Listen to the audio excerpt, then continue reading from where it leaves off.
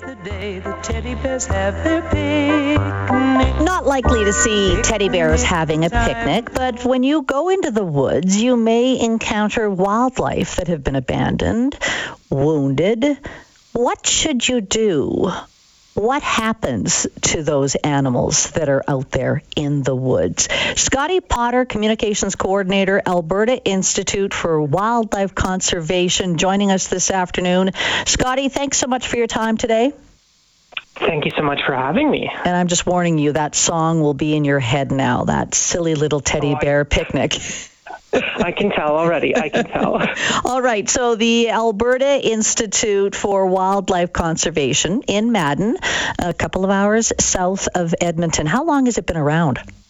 We have been around since 1993. We celebrated our 30th year last year.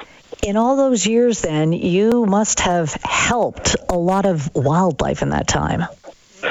Oh, yes, a lot. We have had a lot of patients, especially in the last few years. We saw an uptick during the pandemic, and so consistently over 1,000 patients every year. And at the moment, this past year, we had over 1,700 wildlife patients come through our doors. Scottie, I love the fact you call them patients. So that's how you view the animals that are either brought to your attention or brought to the facility?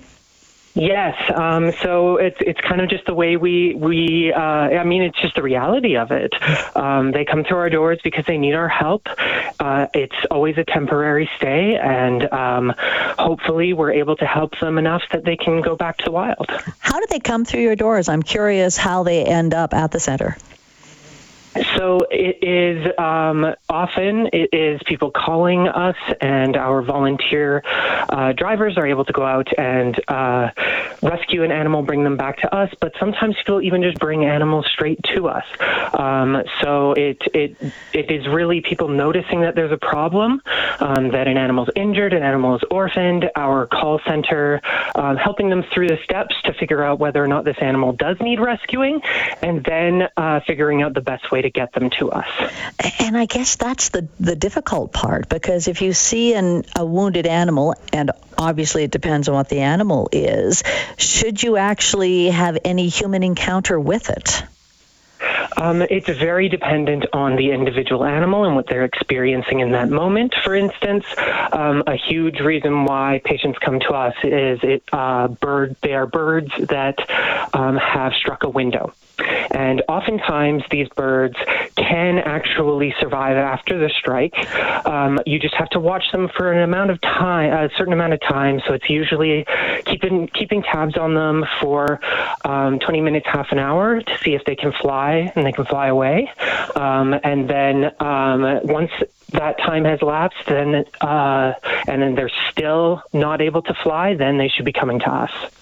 You mentioned birds, and I wanted to know, when you talk about over 1,000 patients last year, what kind of animals do you actually treat or help? So, funnily enough, it's about 84% birds. However, we do care for a wide diversity of animals. So last year we cared for about 140 different species, ranging from a tiger salamander that had to stay with us over winter to we had some bear triplets last year that we reared and then released in the fall. So it's a pretty wide range, but it's about 84% birds.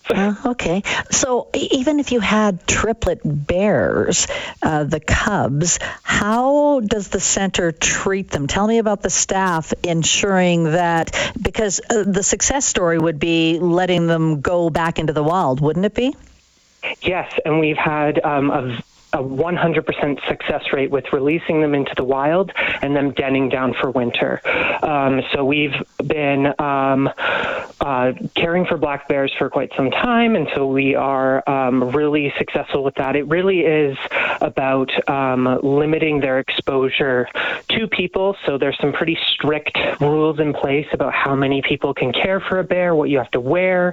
A big one is keeping your voice to a minimum, if not speaking. Voices actually are a huge part of what can habituate a bear to people. And so keeping our voices down, not having too many people on our grounds when we are rehabilitating bears, all of those are parts of ensuring that our cubs are successful once they go back to the wild. Scottie Potter is my guest this afternoon with the Alberta Institute for Wildlife Conservation. I'll stick with the bears one more time. So how long did those triplets stay at the center before you were able to, as you said, successfully introduce them back into the wild? So we typically get cubs in the springtime, and so they then stay with us all the way, usually around October, when bears are getting ready for their winter sleep. So it can be as early as we've had cubs come in February, but typically they are released around October. So that must have been a case of someone spotting them, not bringing them in personally. Would that be a call to the Wildlife Conservation Center, and then your people went out to get them? So in the case of bears, they're a little different from our other patients. It's actually Fish and Wildlife who collect the bears and then bring them to us. And then when we release them, we actually don't release them. We hand them over to Fish and Wildlife, and then they are released. Bears are a unique patient. There's a lot of rules and things in place to ensure that we're doing everything correctly, just because we want to make sure these bears have the highest success rate possible, as well as that they are avoiding humans. And so there's all of these things in place to ensure that, and that includes Fish and Wildlife being involved. That makes complete sense, of course, when it comes to the little bears. Any other unique animals that have gone through the doors and then out again back to the wild that you can share stories with? Yeah, so I'm a personal big fan of the scaly and slimy creatures, the animals that don't get nearly as much attention as I think they should. They're very ecologically important, and so I was a huge fan of any salamander or frog. We had a wood frog and a tiger salamander we cared for over last winter, and they needed care because they were interrupted during their version of hibernation. Cold-blooded animals go through something similar, and if they're disturbed, then they can't really go back right into it. And so when they come to us, they have to stay over the winter.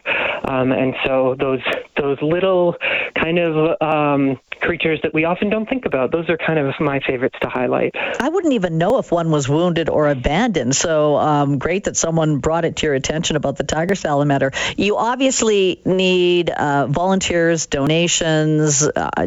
Can you give me a website that people could look into if they're interested in helping out financially or with their time?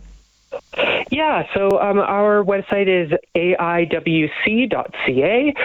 There's a Support Us bar right up at the top that can take you to various ways of helping us out, whether through donations or we have a wish list of items that people can donate, all sorts of ways of helping us continue our wildlife rehab mission.